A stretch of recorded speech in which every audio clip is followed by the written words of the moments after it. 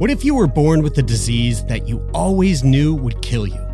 And then what if all of a sudden you were given a second chance? Well, that's exactly what happened to me. And it's the question that we explore on the new podcast series, Breathless, from Snack Labs. Join me, Jeremy Saunders, for a series that explores what it means to live and die, to love and to lose, and what it's like to have your whole life turned upside down and the unexpected challenges that come with a life-saving drug. You can listen to Breathless now, wherever you get your podcasts.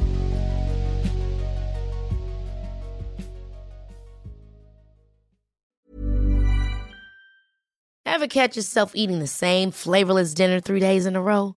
Dreaming of something better? Well, HelloFresh is your guilt-free dream come true, baby. It's me, Keke Palmer.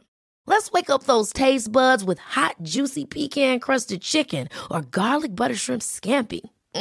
Hello Fresh. Stop dreaming of all the delicious possibilities and dig in at HelloFresh.com. Let's get this dinner party started.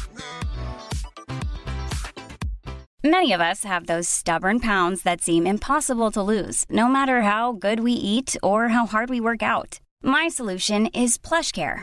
PlushCare is a leading telehealth provider with doctors who are there for you day and night to partner with you in your weight loss journey. They can prescribe FDA-approved weight loss medications like Wegovy and Zepbound for those who qualify. Plus, they accept most insurance plans. To get started, visit plushcare.com/weightloss. That's plushcare.com/weightloss. Hey, it's Ryan Reynolds, and I'm here with Keith, co-star of my upcoming film, If, only in theaters May 17th. Do you want to tell people the big news?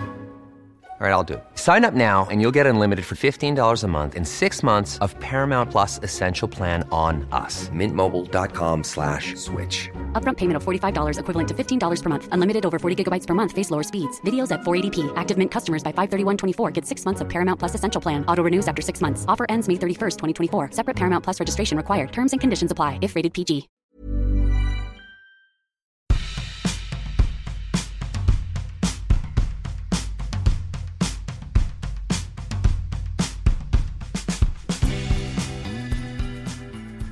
Hello, lovers. Bridie here to introduce you to this week's guests, Kiana Reeves. Kiana is a somatic sex educator, pelvic care practitioner, and certified doula, as well as the Chief Education Officer of innovative health and sexual wellness brand Foria. We talked to Kiana about sexual wellness, CBD as an ingredient in sexual wellness products, and the missing network of support in how our culture approaches postpartum, or the fourth trimester. We'll see you on the other side.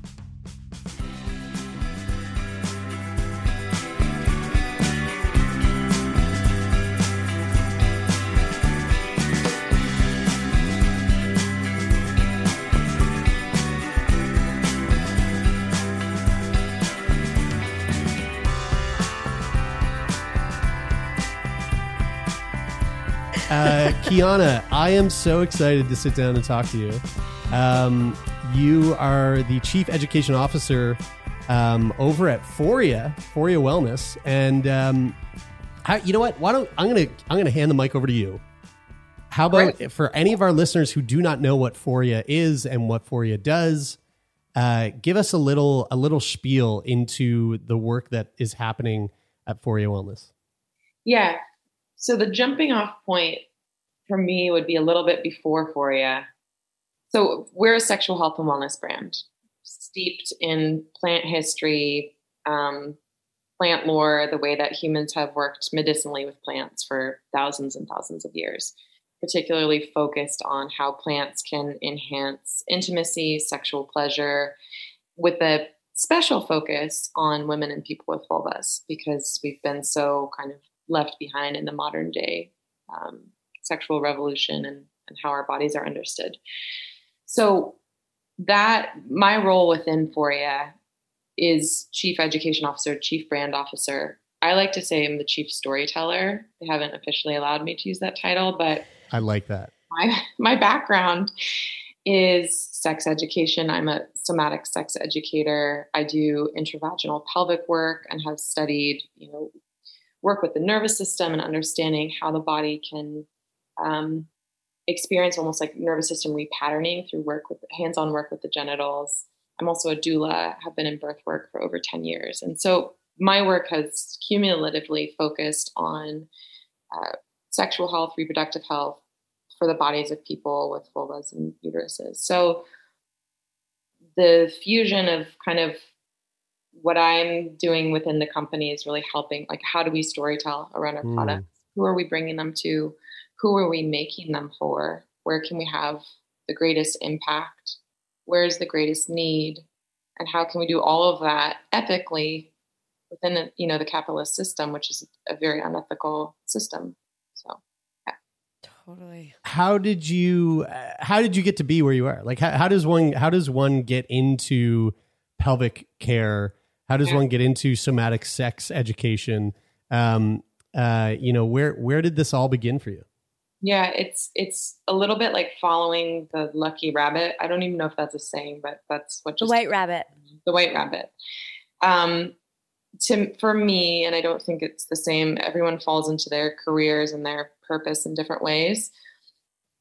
Mine was through a series of following the thing that felt like the next right thing. So I was very interested in it at a young age in birth work and thought I was going to become a midwife, studied as a doula, had my own kids, and had this massive realization that the systems of society that support mothers and new families have been all but eradicated here in North America. And we end up, and I came into motherhood as a single mother, so singularly alone in our experience around support and what really facilitates recovery. And within that framework was also this massive identity shift around motherhood and what it means to be a sexual person as a mother, and how society and your friends and your community and potential partners engage with you. And that is what really set me on the path of examining our relationship as a culture and society with sex, how we engage with it with ourselves personally, examining the personal, cultural, familial relationships we have with shame. And it brought me to a bunch of phenomenal teachers, all who work in the context of embodiment and sexuality and intimacy. So over the last 10 years, I've studied with a brilliant woman named Kimberly Johnson, who wrote the book, The Fourth Trimester. She also just wrote a book called Call of the Wild. Her teacher, Ellen Heed, who's a mind-blowing body worker and does tons of work with the nervous system and scar tissue and intravaginal pelvic work. And then from there, I studied with their teachers who did the somatic sex education piece. And it was kind of like following the clues as they came. It was around that point when I met Matthew, our CEO and co-founder, and merged trajectories with him and with Foria. Can I ask, when you say the systems of support have all been like everything but eradicated, what were those? What doesn't exist anymore? Yeah, so there's a lot. But if you're looking specifically at the lens of pregnancy, birth, and postpartum, there have always been networks of support that look like care, both through the birthing process. So who's attending your birth? Usually and traditionally would be other mothers, people who have gone through that experience, who can support you through it. Birth attendees who are studying, with the midwife, who are steeped in that world and can offer that language to help, especially for a new parent going to a birthing room and not having the felt experience of what it means to be in labor. Someone who can help you identify and move through that in a way that doesn't feel tremendously scary or intimidating. I don't have an issue with Western medicine, but as Western medicine kind of took over the whole landscape of birth is now seen as an emergency. And because of that, it's kind of can become a high stress environment. Yeah. And so there's the birth support that naturally kind of was separated when birth moved into the hospital and out of the home. And then there's this huge piece around postpartum, which is, you look at cultures all around the world, and there's things like the first 40 days, where around 40 days or the first 6 weeks, the birthing parent is in bed and well-fed, doing no work, having aunties and cousins, sisters, mothers, brothers, everybody supporting the family and the baby in bonding and connection, but also just the massive requirement of nourishment that it takes to make breast milk recover from such a energy rich endeavor, and balance hormones. There's all this happening in the body. So those networks of support, providing food, providing emotional support, knowing to show up and not ask to see the baby, but can I do your laundry and clean your room for you? Yeah. Those types of things have been lost over the generations because they've either been commodified or outsourced or lost. When you had your kids, did you know this then, or that came after? Yeah, with my first, I had studied to be a doula and I still didn't get it. We had this piece around postpartum work, and I was like, what do I do for a postpartum mom? She's just laying in bed. Yeah. You can't fathom how a person who's just given birth feels, really, unless you've gone through it or you've been a close associate of that experience. And the levels of exhaustion and what it requires of your body is almost like a year's worth of energy compressed into a very short time frame. So I had no idea. And then as I was going through it, I had stitches to recover from, and I couldn't sit up. And I needed, to sit in a sitz bath, and I needed someone to cook for me. And I couldn't even roll out of bed and change my son's diaper. And it taught me so much about where these pieces were missing. Mm-hmm. And I had a doula, I had a midwife, I had a good setup, and even still, it was shocking. And so with my second son, we had family come stay with us and specifically requested, like, please come cook. Please don't eat the food. Like, here are the roles that need to be filled. Yeah, exactly. Oh, that's cool. What was that like then? The second time around, second child. It was amazing to get that rest, and so important. Did it change the birthing experience as well, to know that you had that?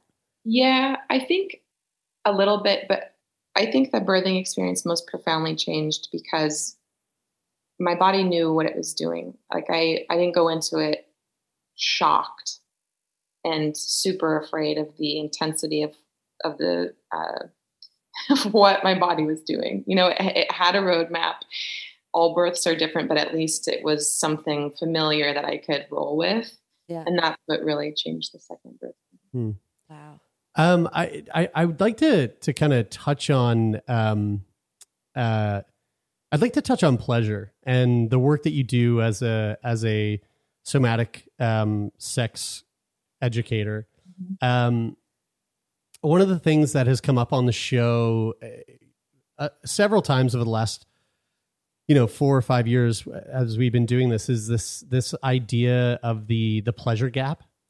Can you just as a refresher for myself and maybe even for some listeners, can you give us a bit of context as to what is the pleasure gap and like what surrounds the notion of closing the pleasure gap? Yeah.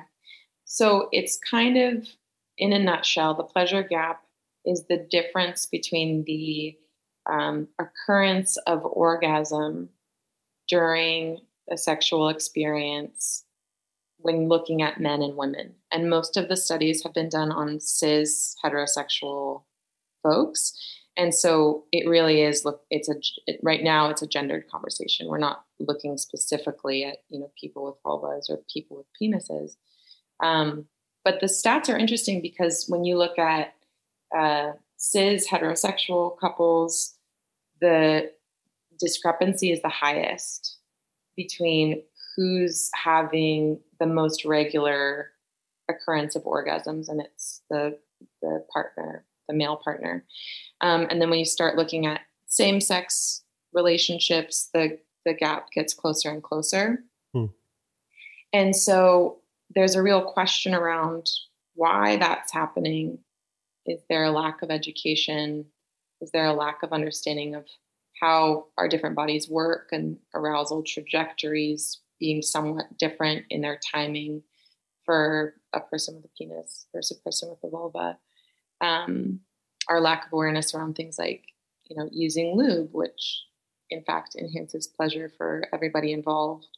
So the idea of closing the pleasure gap is, why is the gap happening? And from my perspective, it's both, a lack of education around how the anatomy works, the clitoral, urethral sponge, all of the erectile tissue that activates for a woman and a person with a vulva. So just an anatomical, I don't know how to, help my partner with this. But then it's also identifying what are the tools that we could use that can really facilitate this. Things like introducing vibrators into the bedroom, lube into the bedroom. And then it's really around conversation too. A lot of people don't feel comfortable saying, hey, I likely cannot orgasm through penetration alone.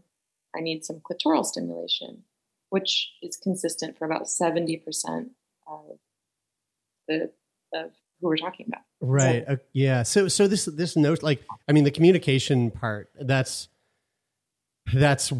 one part of the puzzle that I think a lot of people struggle with.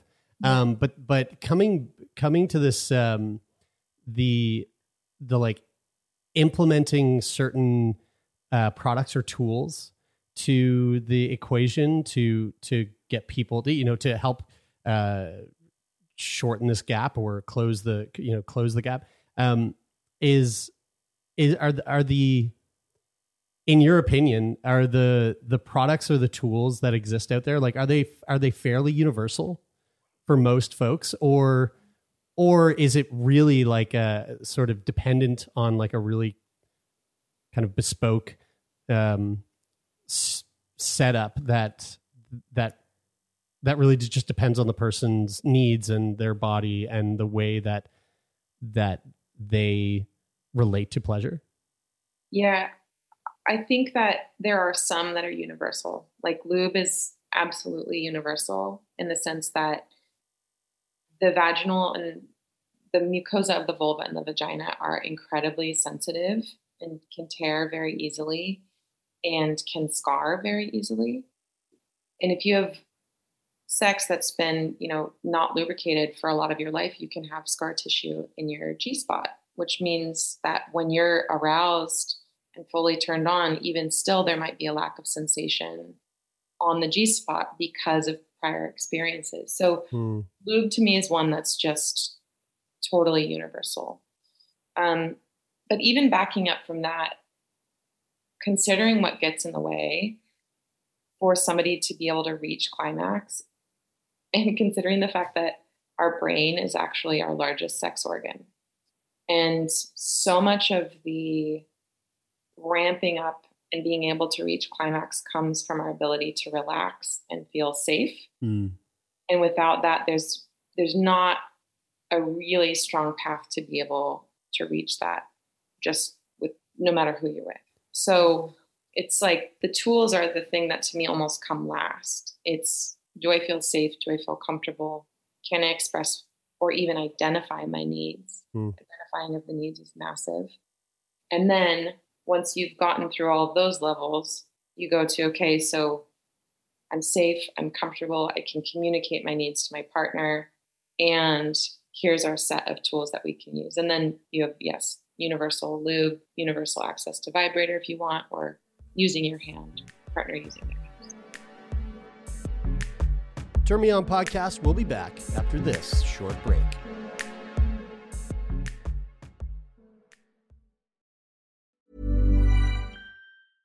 How would you like to look 5 years younger? In a clinical study, people that had volume added with Juvederm Voluma XC in the cheeks perceived themselves as looking 5 years younger at 6 months after treatment. Look younger, feel like you. Add volume for lift and contour in the cheeks with Juvederm Voluma XC. Reverse signs of aging by adding volume to smooth laugh lines with Juvederm Volure XC. For important safety information and to find a licensed specialist, visit Juvederm.com. That's JUVEDERM.com. Not for people with severe allergic reactions, allergies to lidocaine, or the proteins used in Juvederm. Common side effects include injection site redness, swelling, pain, tenderness, firmness, lumps, bumps, bruising, discoloration, or itching. There's a risk of unintentional injection into a blood vessel, which can cause vision abnormalities, blindness, stroke, temporary scabs, or scarring. Talk to a licensed specialist to find out if it's right for you.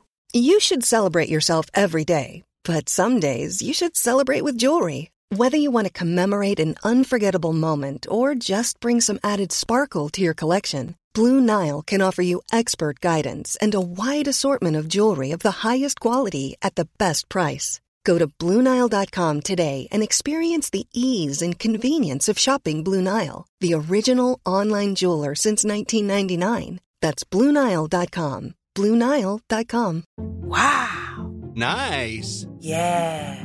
What you're hearing are the sounds of people everywhere putting on Bombas socks, underwear, and T-shirts made from absurdly soft materials that feel like plush clouds.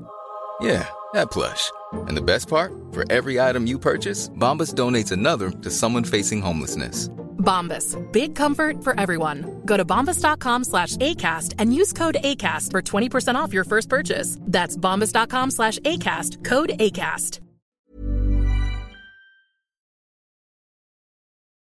When it comes to lube, I know that Foria has a pretty prominent focus on CBD based lubes, which we've used and definitely big fans of.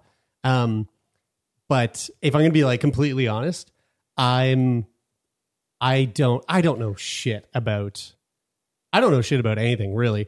But when it comes to lube, I really don't know much. And then when it comes to lube that's infused with CBD, I'm like, CBD, I don't know. Everything I've heard about CBD is that it's great and that it's this miracle compound that is just good for everything. So how does CBD play a role in lube? What makes CBD infused lube?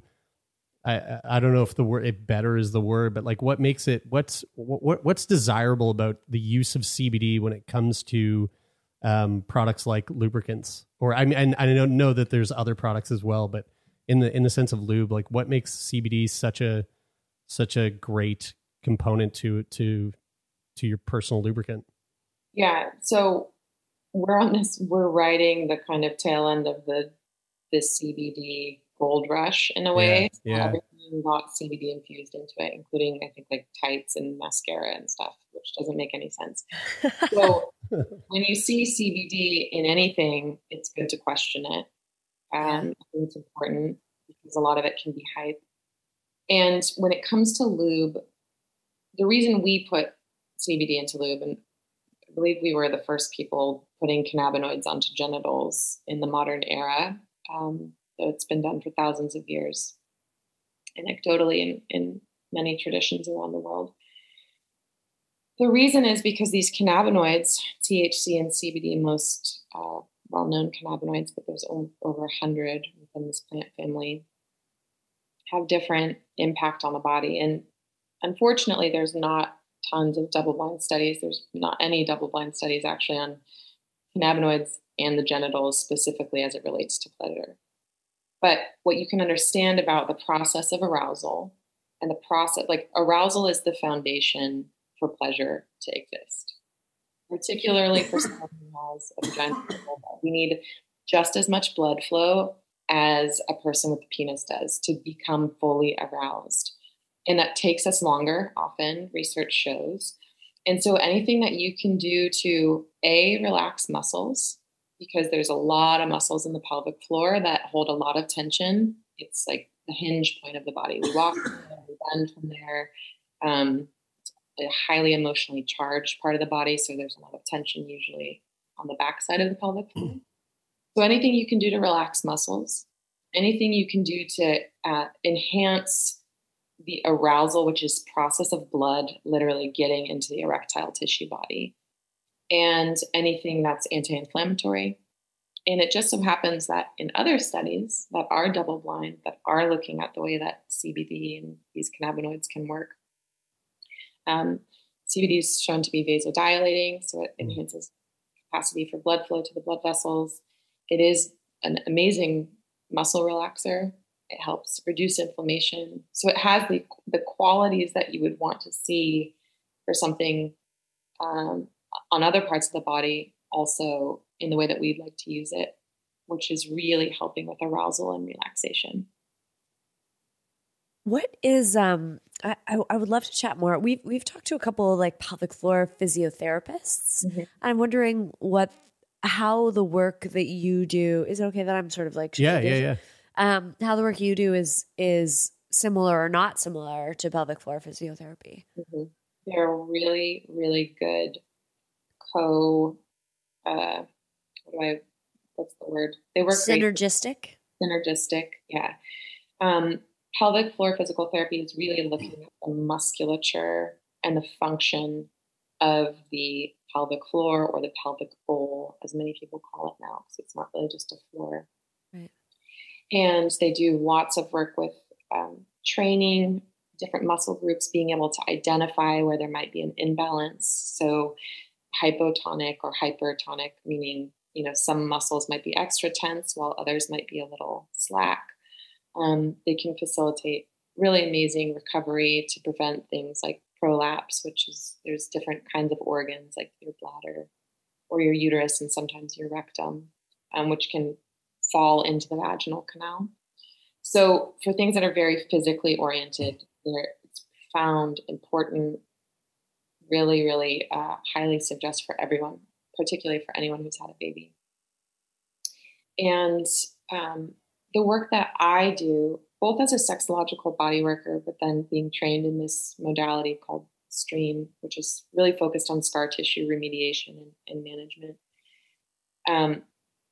This specific work focuses so much on the nervous system and the nervous system's relationship to the genitals, because we have there's so much emotional charge that is held in the muscles. Like, it's the view that the body is the subconscious.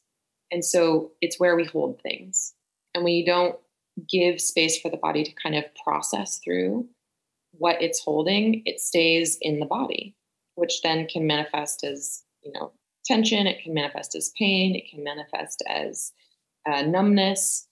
And so it's using the access point of the pelvis and the genitals to help some of the deeper nervous system, emotional things move in. Yeah. So it's just with a little bit of a different lens. That's so fascinating. I can't imagine what kind of, I've had intraoral work done by osteos, and, any sort of big fascial release of any kind, it just triggers a flood of emotions. Yeah. I can only imagine what you have encountered in treatment. Just even when you were talking, I'm like, okay, relax. Why are you holding your abdomen? Why? Yeah, it's so interesting, because even something as simple like what I've done with clients in the past is working on this idea of an embodied no, or what does full-bodied consent look like?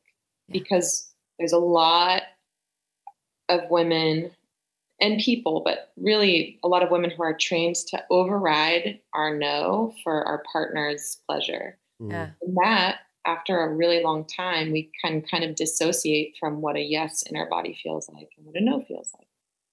And then you have somebody who's enduring, but is not actually available and experiencing their true desire for their own body. So even working with something as simple as a practice where, I'll have a client direct and tell me when and where to move my hand. And if they are not ready, literally sitting there with them with my hand, at the opening of their vagina, where there's a lot of confusion around boundaries there. There's a lot of penetration that happens before we're ready. And so that sitting in a moment where there's this, here's the boundary and it's staying here, can be such a repair, like such a nervous system repair for people. That the most simple act, and it can take half an hour for them to really like feel that. And then the wave that comes with that, the wave of emotional release that comes when the body feels safe is, it's unlike anything I've ever seen. And I guess it depends on the history. It must always depend on the person, but how quickly can you do people, like that's one session, let's say. Yeah.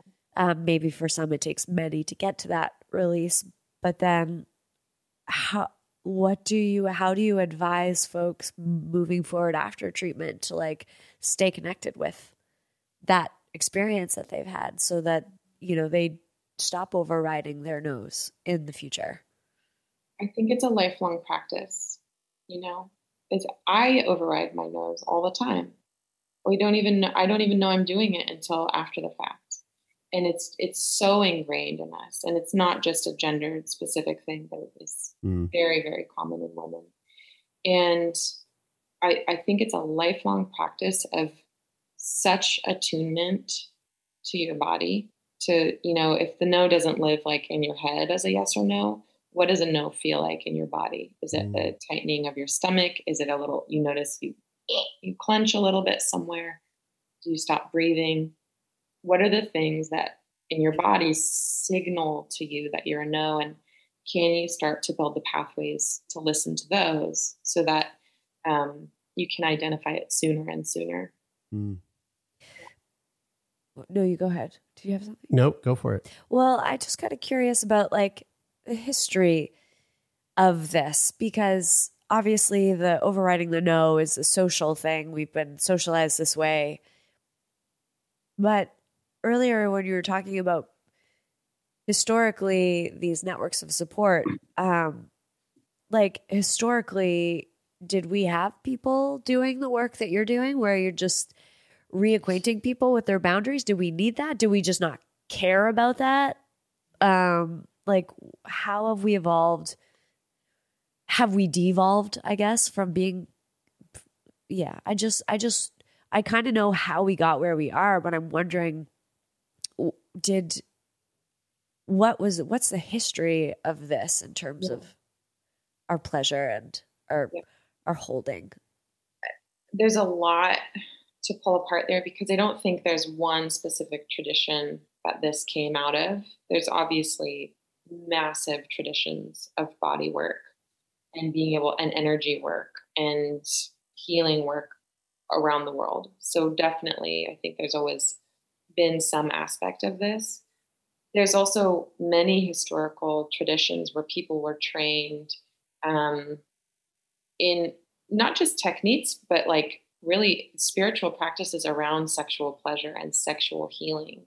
And Tantra is a great example of this. It's in a way been co-opted by a whole other capitalism world. Yeah. But the history of it is so rich, and it understands what sex can facilitate in healing capacity in the body. So there are absolutely lineages of sexual healing. I don't think this specific lineage, it pulls from many traditions. It pulls from somatic experiencing. It pulls from a lot of work in the trauma world. It pulls from fascial work. So it's an integrative modality.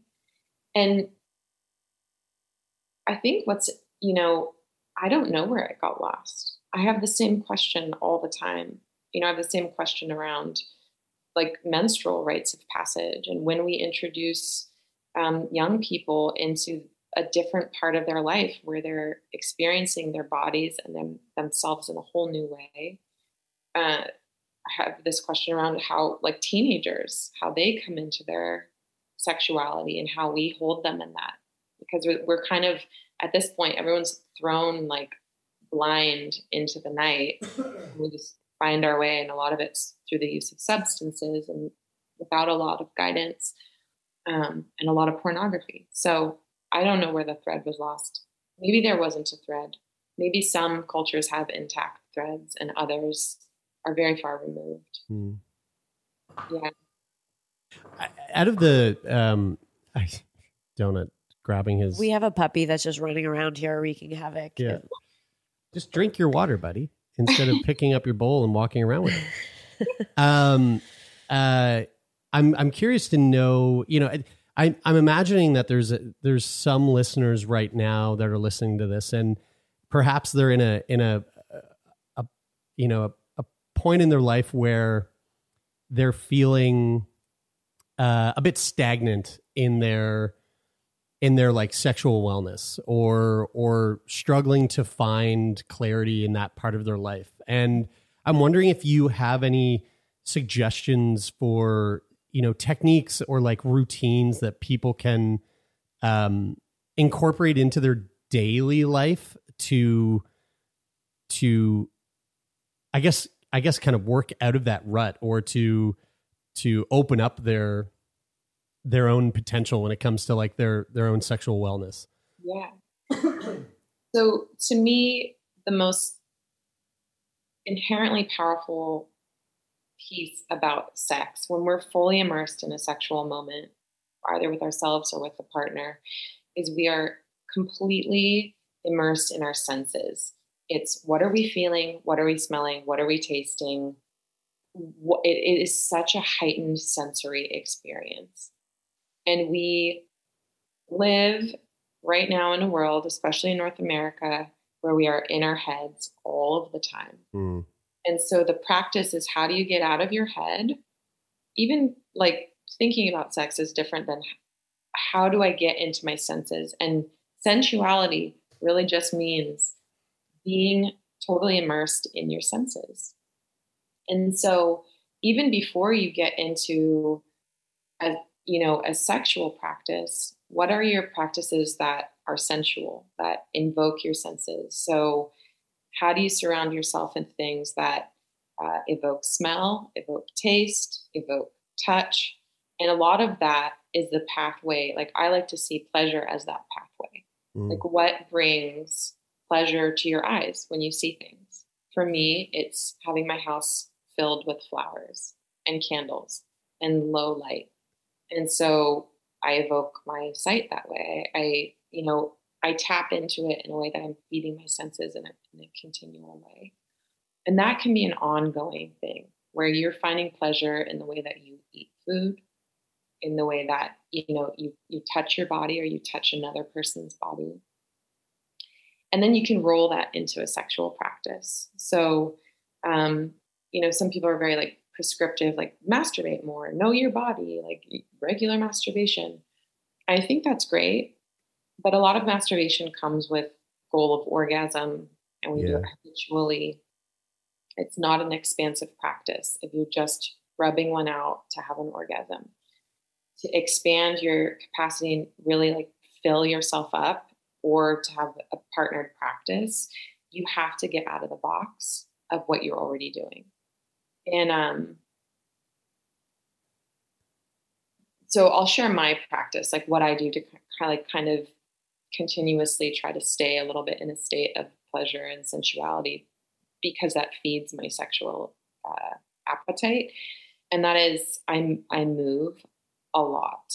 I'll turn off the lights, my kids go to sleep, I'll put on my favorite playlist, or I'll put on a really sad playlist, or I'll put on an angry, I'll put on what I'm feeling emotionally. And I will roll around on this carpeted room that is specifically dedicated to feeling what my body is feeling and letting it come out. And so sometimes it's like sensual self-touch. Sometimes I'm using a bat and I'm beating the shit out of a pillow, excuse my language, but like really to express what's in my body.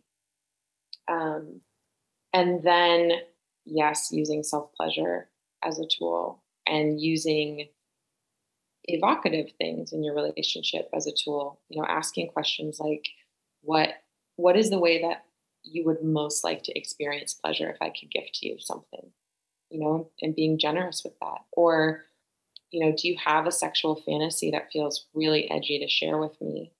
And what are some of the ways that we can maybe lean into that together. Maybe it's not specifically role play, but maybe there's like a quality to the sexual fantasy that you can both bring into a moment, and it just will create so much more openness and intimacy. It's almost like agreeing, like stepping over a threshold together. Like we're going to go into this space and see what happens. And it's like, we're both new here. We don't know how this works, but it doesn't have to be perfect. But we've agreed that we're going to meet on the other side of this threshold and just be open to what this idea or this seed of an idea is planted. I love that. And I love the movement. I have that practice as well. I don't think I know that I have that practice. And then some days I'll be like making dinner with my headphones on and I'll just be like moving around. And like I make a lot of noise too. Like I do a lot of vocal work and it feels so human. And it feels so like, no matter what I'm feeling, it's almost like that movement is a pathway through it to get to the other side, especially if I'm feeling stuck or something. Yeah. Well, that's such a great practice. Well, and I think like at the heart of it is the best sex comes from emotional vulnerability.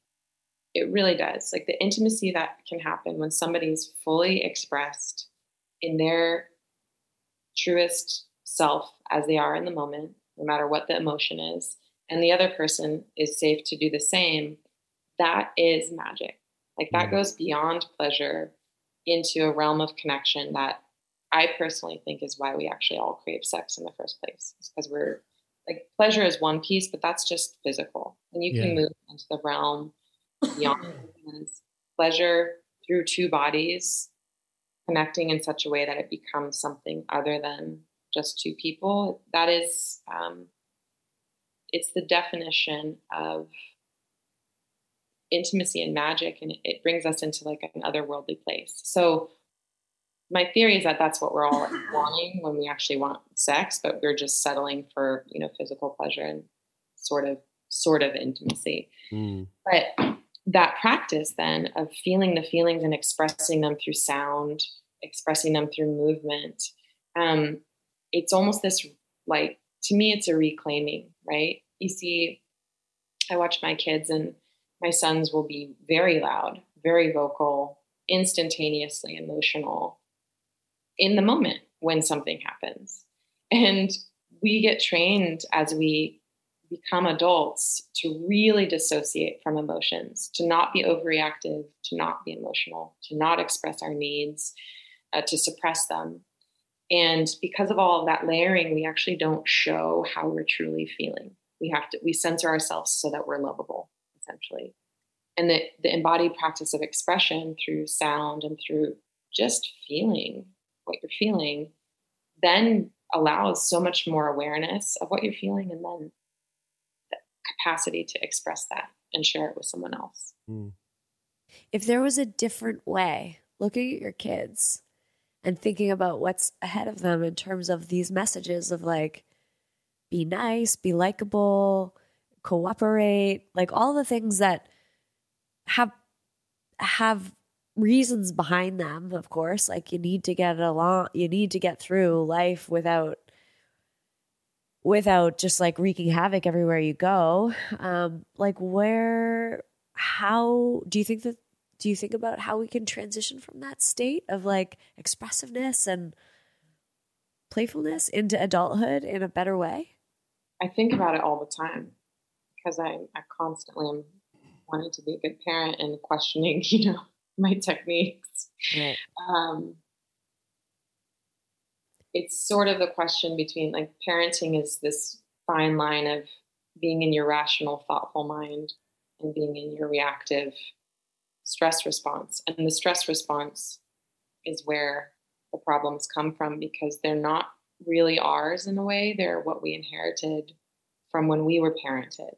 It's, our nervous system's reflecting generations of our family. And so where we run into problems is in those moments. So it's almost like the best thing you can do is learn how to manage your stress response so that you can be actually thoughtful and in the moment and have a window of, what's it called? The window of tolerance widens to when you get reactive. I love that answer. This has been a really lovely and eye-opening conversation. Is there anything that you really wanted to hit on before we wrap things up? I don't know. I feel like we went so many places. Yeah, me too. Birth and sex and parenting and all sorts of stuff. I don't think so. I think we covered a lot of ground. Great. For our listeners that are curious and interested in kind of diving a little bit more into Foria and what Foria has to offer, where can they find Foria products and you and your work and keep up with the work that you're doing? Yeah, ForiaWellness.com is our website. Tons of educational offerings there, tons of blogs. We have a full dedicated team to our blog, so highly recommend reading those. Our Instagram is, what is it? It's at Foria Wellness. So FORIA wellness.com. That's a really, really fun place. And then for me personally, I'm just Kiana.Reeves on Instagram. And I don't do a lot of self-promotion just because I'm so busy, but I occasionally will drop a big fun thing on there. Sweet. Well, thank you so much, Kiana. This has been really, really fun. Yeah, thank you. It's been a great conversation. Thanks for having me.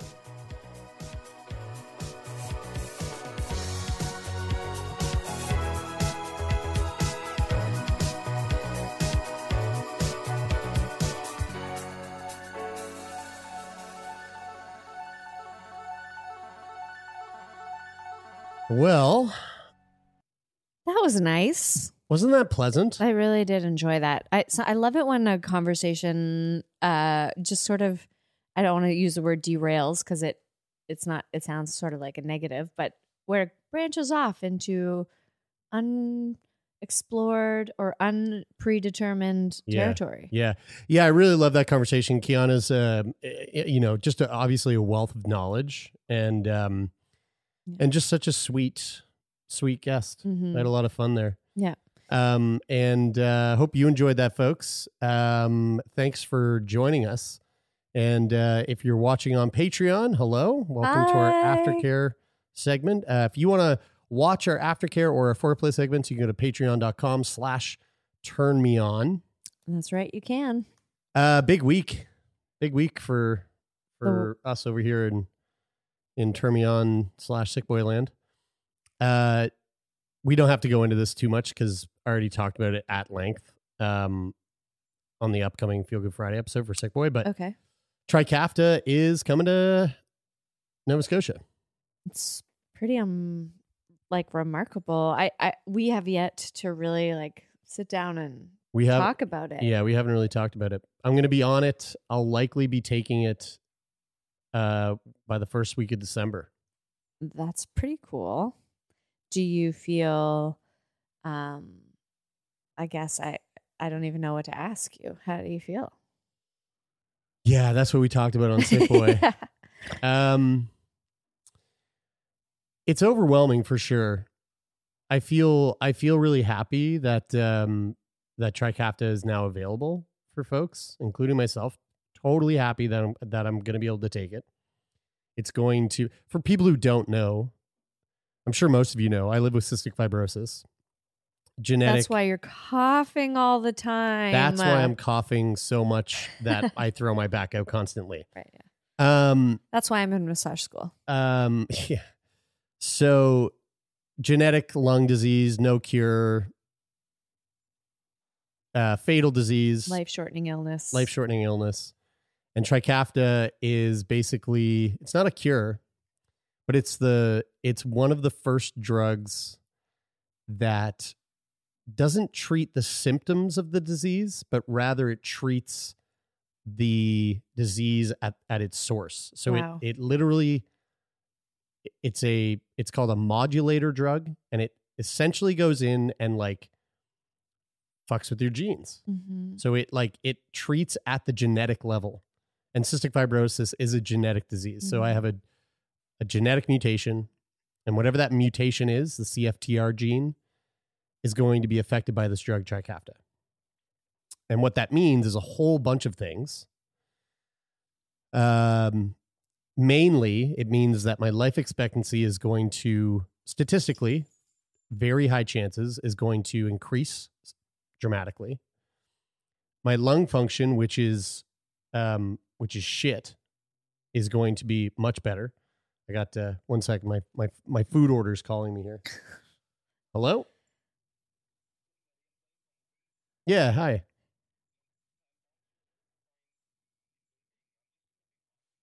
Yeah, so that's the right one. The first door on the right, closest to the street.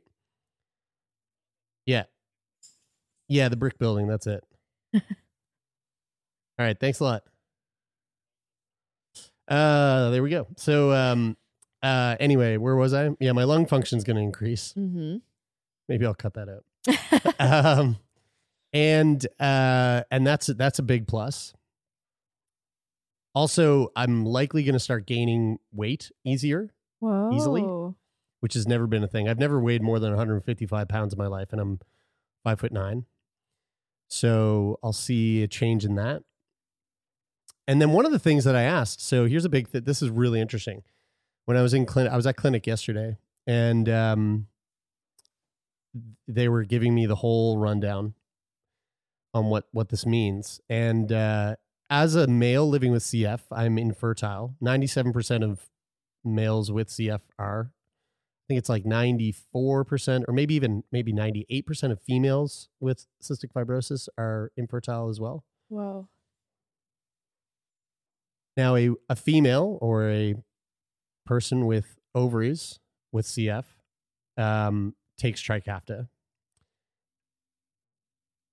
They are no longer, chances are, they're no longer infertile. Whoa. Because what's happening there is people with cervixes, their cervix is covered in mucus, essentially. And that mucus prevents the sperm from breaking through and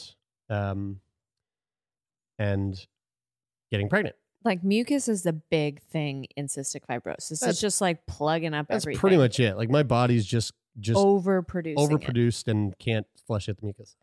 So there's been some unplanned pregnancies in the CF community. Of course. Because of Trikafta. So I was like, oh, fuck. Like, yeah, you texted me that. I haven't been protecting myself in that regard ever. Like, since I was 20. Yeah. So is that something I have to worry about? Luckily, it's not. It has to do with my vas deferens not really being like attached in a certain way. Right.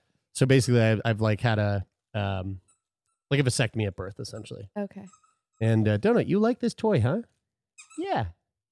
Are you a good boy? And so so I don't have to worry about that. But the thing that, and this is what we talk about on the show, and we don't have to go into this too deeply, but maybe you and I can talk about it later off air. But what's really trippy about getting this drug, and I had this conversation with my therapist yesterday, is when they made the announcement that the drug was going to be available in Canada back in 2020, I was overwhelmed with elation. Yeah. I was brought to tears. Like, it was a huge monumental moment, and I was really excited. But then when they made the announcement that it was available in Nova Scotia last week, I didn't feel that. And it was weird not feeling that, and I couldn't quite articulate why. And so talking with my therapist about it, I started to realize, like, oh man, this is really fucked. But I'm like, I've spent 33 years of my life with this idea and notion that, like, I'm only going to live a certain amount of time. Mm-hmm. And I came to peace with that a long time ago. And I embraced that a long time ago. And it's one of the things that's made me who I am. Mm-hmm. And And now part that's of your identity. It's part of my identity. And now that's all changing. Okay. That's not the case. And so the thing that my therapist pointed out to me, this is really annoying, buddy. Go fuck off. Was that I'm essentially like I'm starting the process of like grieving my own identity. And that's a fucking weird place to be. Yeah. So yeah, yesterday was like a really emotional, it was a really emotional day. And I'm still not really entirely sure how to like wrap my head around it all. Yeah. Again, I don't want anyone to hear this and think that like I'm not grateful for this drug and that I'm not excited for what this drug is going to do for me, because that's not the case at all. But it's a very nuanced thing. And I think that, and you know, it's hard because I'm getting, of course, when the news broke and I was on I did a radio interview about it and I made a post about it, as I should. And in those posts and in those interviews, I'm like very pro Trikafta. Like, this is a good thing. This is like black and white. This is good. There's nothing bad about this. And I have to do that. In the position that I'm in, the platform that I have to push that message forward because it is a positive. But there's this fucking side of it that, and I know I'm not alone in this. There's other people with CF that are in this position right now that I don't think people are really seeing, which is the part of it where like my whole life is now being like fucking flipped upside down. Mm-hmm. And yes, it's a positive thing, but it's still hard. It's not easy. It's still a big adjustment. Yeah. Like I wasn't planning to live long, you know? Yeah. You weren't planning for me to live long. Mm-hmm. I made decisions in my life based on not living long. Financial decisions, relationship decisions, like decisions of I mean, everything I've fucking done in my entire life has been based on this notion. Yeah. And now this notion is no longer a thing, really. It's not to say I'm not going to die of CF. That like that's still statistically that's still the case, but it's we can changed. still do the big trip to wherever we're going for your. I guess we don't have to. You don't really even have to travel for a medically assisted death anymore, do you? No, don't do that. I thought we were going to have to do like we were going to have to go to the Netherlands or some exactly. shit. Yeah, no, not anymore. So anyway, yeah, it's been a really tough like past, I don't know, 48 hours. And my therapist was like, he was like, you should, I suggest you like either talk it out with someone or write it down. But he was like, write out your life story and like, and what your identity was, and write out your process of grieving that. Man, do you know what though?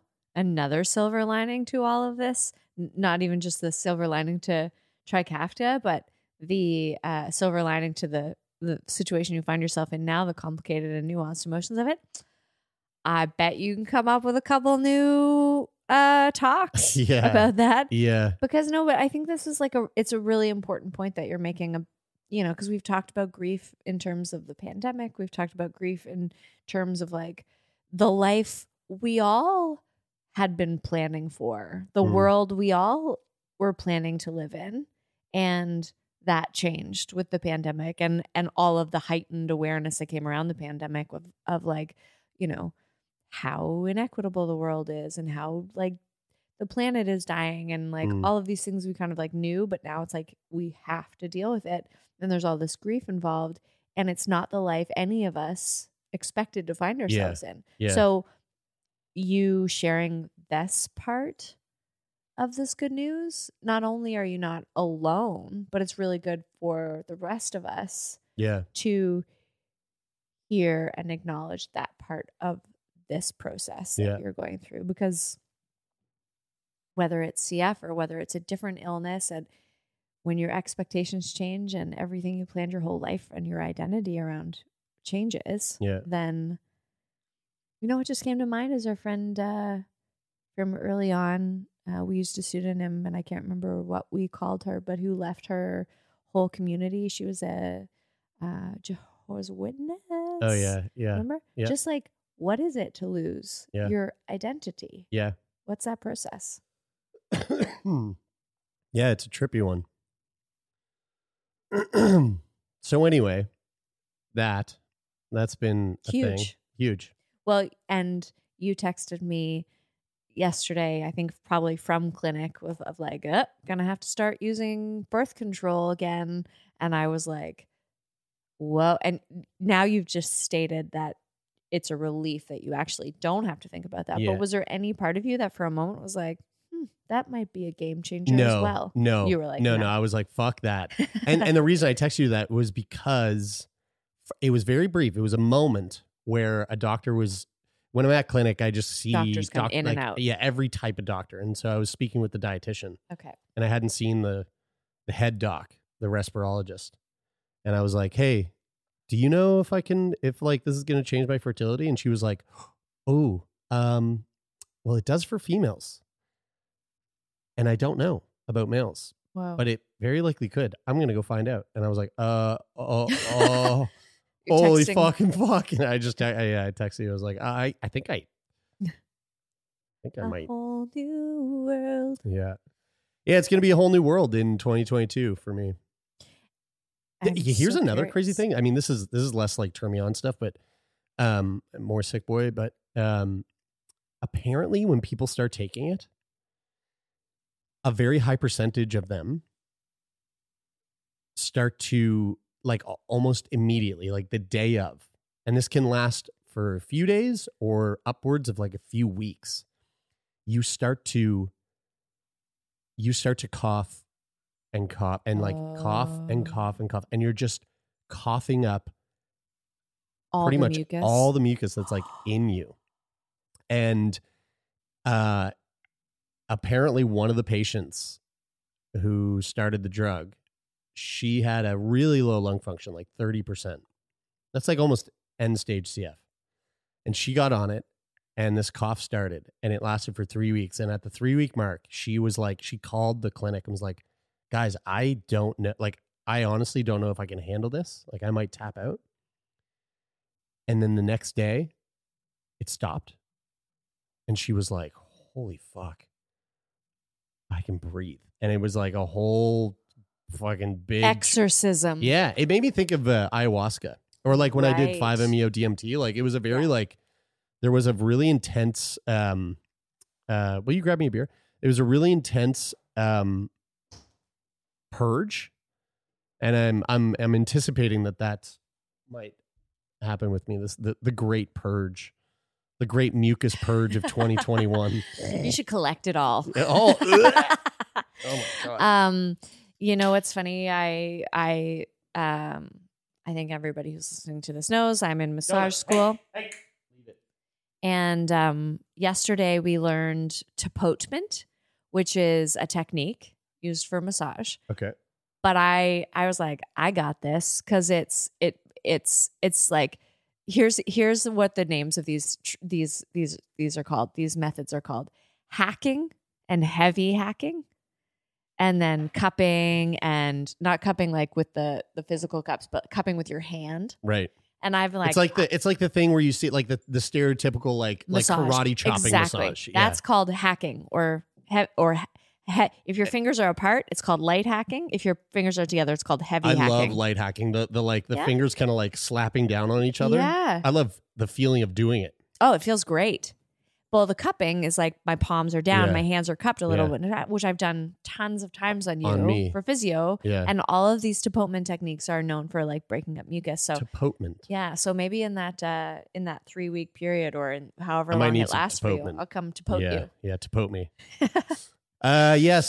So that's interesting and life-changing and life-changing, exciting and scary and fun and not. And actually, one of the things that I said yesterday to the guys when we were recording, and and I actually said this to my therapist too.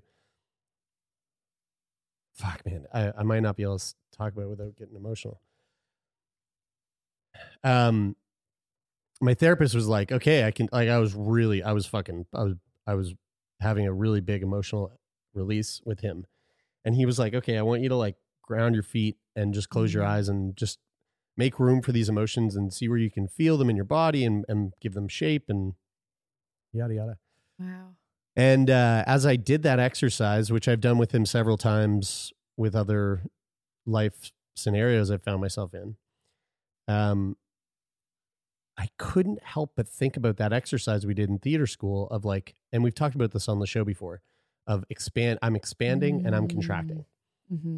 And that's exactly what it felt like in that moment of trying to pinpoint these emotions. I felt like simultaneously at the exact same time, I am expanding and contracting over and over and over again constantly. And it was such a fucking bizarre and unfamiliar feeling. It was really weird. And that's what I feel like. That's what I feel like now. That's what I've been feeling since this news came out last Friday. Is I am expanding and I am contracting all at once continuously, and it's not fun. No. You know, it's confusing. Uncomfortable. Yeah, it's uncomfortable. It sounds to me like grief. Yeah. For sure. Because when, at least some types of grief, like when I lost my dad or I lost my grandmother or even Big B, it's like there's so much emotion. Yeah. And you kind of expand to be able to hold it all. Yeah. Yeah. And yet it's so deep. The core of it is so deep that it's also crushing at the same time. You're right. And that was exactly what I felt when I held Big B as he took his last breaths. It was like expansion and contraction together. Yeah. Man. Wow. Yeah. So, yeah. So anyway, that's where I'm at with that. And get that in your mouth. Lean over. Put that beer in your mouth. Beer spill. You're just expanded and contracted at the same time. As if to illustrate. Wow.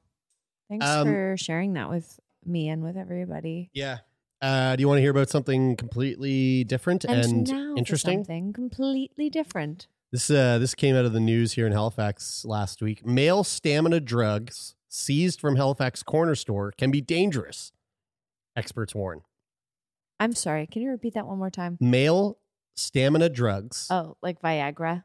Seized from Halifax corner store. Oh. Can be dangerous.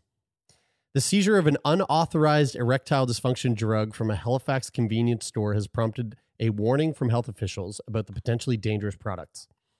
On October 12th, Health Canada issued a safety alert advising that a product called Rush Hour 72 was seized from Convenience 4U on Bedford Highway near Larry Utek Boulevard. The single-dose pills packaging touts 72 hours of stamina and says it's 100% natural guaranteed. Here's a photo of the drug. Again, our patrons are seeing this right here. Whoa. $14.99, not a bad price. That's a big smile on their face. Yeah, it says no prescription needed. Great. Longer, harder, and more stamina. Natural male performance. High quality. Okay. This reminds me of a drug that I bought one time at a store in Northern Ireland. Oh, yeah. The fucking designer drug, like the fake MDMA. Yes. I wonder what it was. Probably like, what? There's a number of, I mean, that's illegal now. It should be. Yeah. Well, yeah. And it was probably like, oh, fuck. I know some of those designer drugs. I forget the name of it. 2PC or something like that. Anyway. Yeah, they're fucking bad idea. It could have been MDA, like just straight sassafras. Oh, okay. It was not pleasant. You didn't like it. It was terrible. Very speedy, right? It was it wasn't so much speedy actually. It was like very hallucinogenic. Whoa. Yeah, which MDMA generally doesn't do. No. So, yeah, it was a bad idea. Yeah, so Dr. Hallie Bald, the medical director at the Halifax Sexual Health Center, questions those claims that it is 100% natural guaranteed. Quote, we're not entirely sure if this is a drug that's been approved through Health Canada, so that's the problem. Health Canada told CBC News via email that Rush Hour 72 was seized and tested in 2017 and was found to contain both sildenafil and tadalafil, prescription drugs used to treat erectile dysfunction. Okay. Health Canada also stresses on its website that products like these may contain cheap filler ingredients not listed on the label. Right. The products may be made under unsanitary conditions and could be contaminated with mold, bacteria, and chemicals used to make other products on the same site, Health Canada warns. Similar drugs have been seized across the country, often from convenience stores and adult stores, according to Health Canada. Bald said that erectile dysfunction drugs are prescription only for a reason. Yeah. Due to the reaction they may have with other medications or conditions. Yes. Quote, if someone is using these medications, we usually like to speak to them and counsel them first because we need to know what their health history is, specifically if they have a history of cardiovascular disease. Yeah.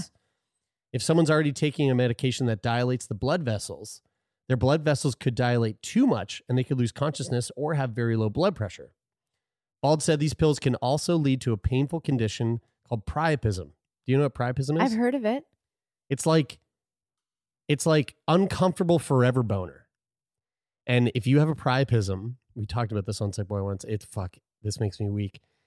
The way you treat a priapism is very invasive. With some heavy hacking? Hacking ain't going to hack it. Oh, no. Fuck no. You need to have a scalpel punctured through the head of your penis into the like main artery in your dick or like whatever blood line there is. And then another puncture to like release the pressure. Babe. And then it literally shoots a stream of unbelievable amounts of blood. Oh my God. Out of your pee hole until the priapism has released. Well, that sounds awful. You want to know something else interesting about priapism? Yeah.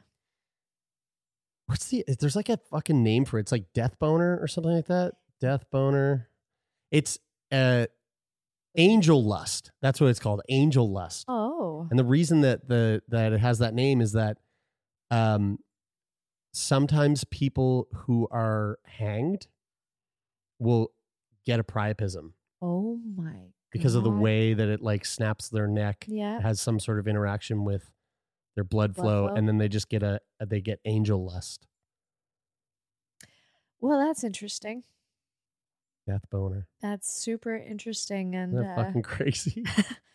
I mean, yeah, I that would be a really weird thing. Like dead bodies do some strange things. They like do. Yeah. They make sounds. They can change positions. Like it's very bizarre. Yeah. Well, thanks for sharing. I can't remember how we got onto this. Oh yeah, this Rush Hour 72. Yeah, Rush Hour 72. I feel like it also reminds me. Do you remember those stores that used to exist in shopping malls? Maybe they still do. Where it was like, it's like a prank store, and you can go in and you can buy San Francisco store. Oh, San Francisco. That's what it's called. Yeah.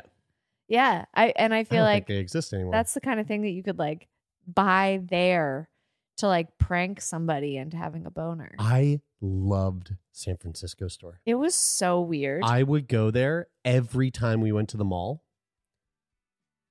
I don't think it exists anymore. Novelty shops in Canada, they're dirty t-shirts. Yeah. Yeah. It's what a fucking awesome. I remember going in there when I was a kid and going to the back, and they had these titty mugs. And they were mugs that looked like boobs. Yeah. And the liquid would come out the nipple. Right. And I was just obsessed with them. I'm sure you were. Sounds like. I love a good titty mug. Oh God. Yeah. All right. Let's you know what? Let's hold that. Let's wrap this up. Okay. I gotta go get my hair cut. Okay. But this was fun. And folks, thank you for joining us. Mm-hmm. We hope you enjoyed our conversation with Keanu Reeves. No relation to Keanu. We did We did talk to her about that after. She did not seem to be overly impressed by the question. She was tired of hearing that question. Yeah. For sure. She wasn't named after him. No. We'll leave it at that. Yeah. I hope you enjoyed it, folks. Thank you so much for listening. If you're listening on Apple Podcasts, leave a rating or review. We'd love to hear from you. Follow us on Spotify. And of course, if you want to tune in to these foreplays or aftercares visually, so you can see Donut up on the table, being a weirdo. You can go to patreon.com/Turn Me On. To all of our patrons that have supported us this far, we love you. Thank you so much. You mean the world to us. And we definitely love you more than anyone else. We sure do. And just a reminder, November 14th, save the date, Human Connection Through Touch. I'll be in touch next week with maybe some more information about that. Hell yeah. All right, folks, that is it for this week. And until next week, go touch yourself.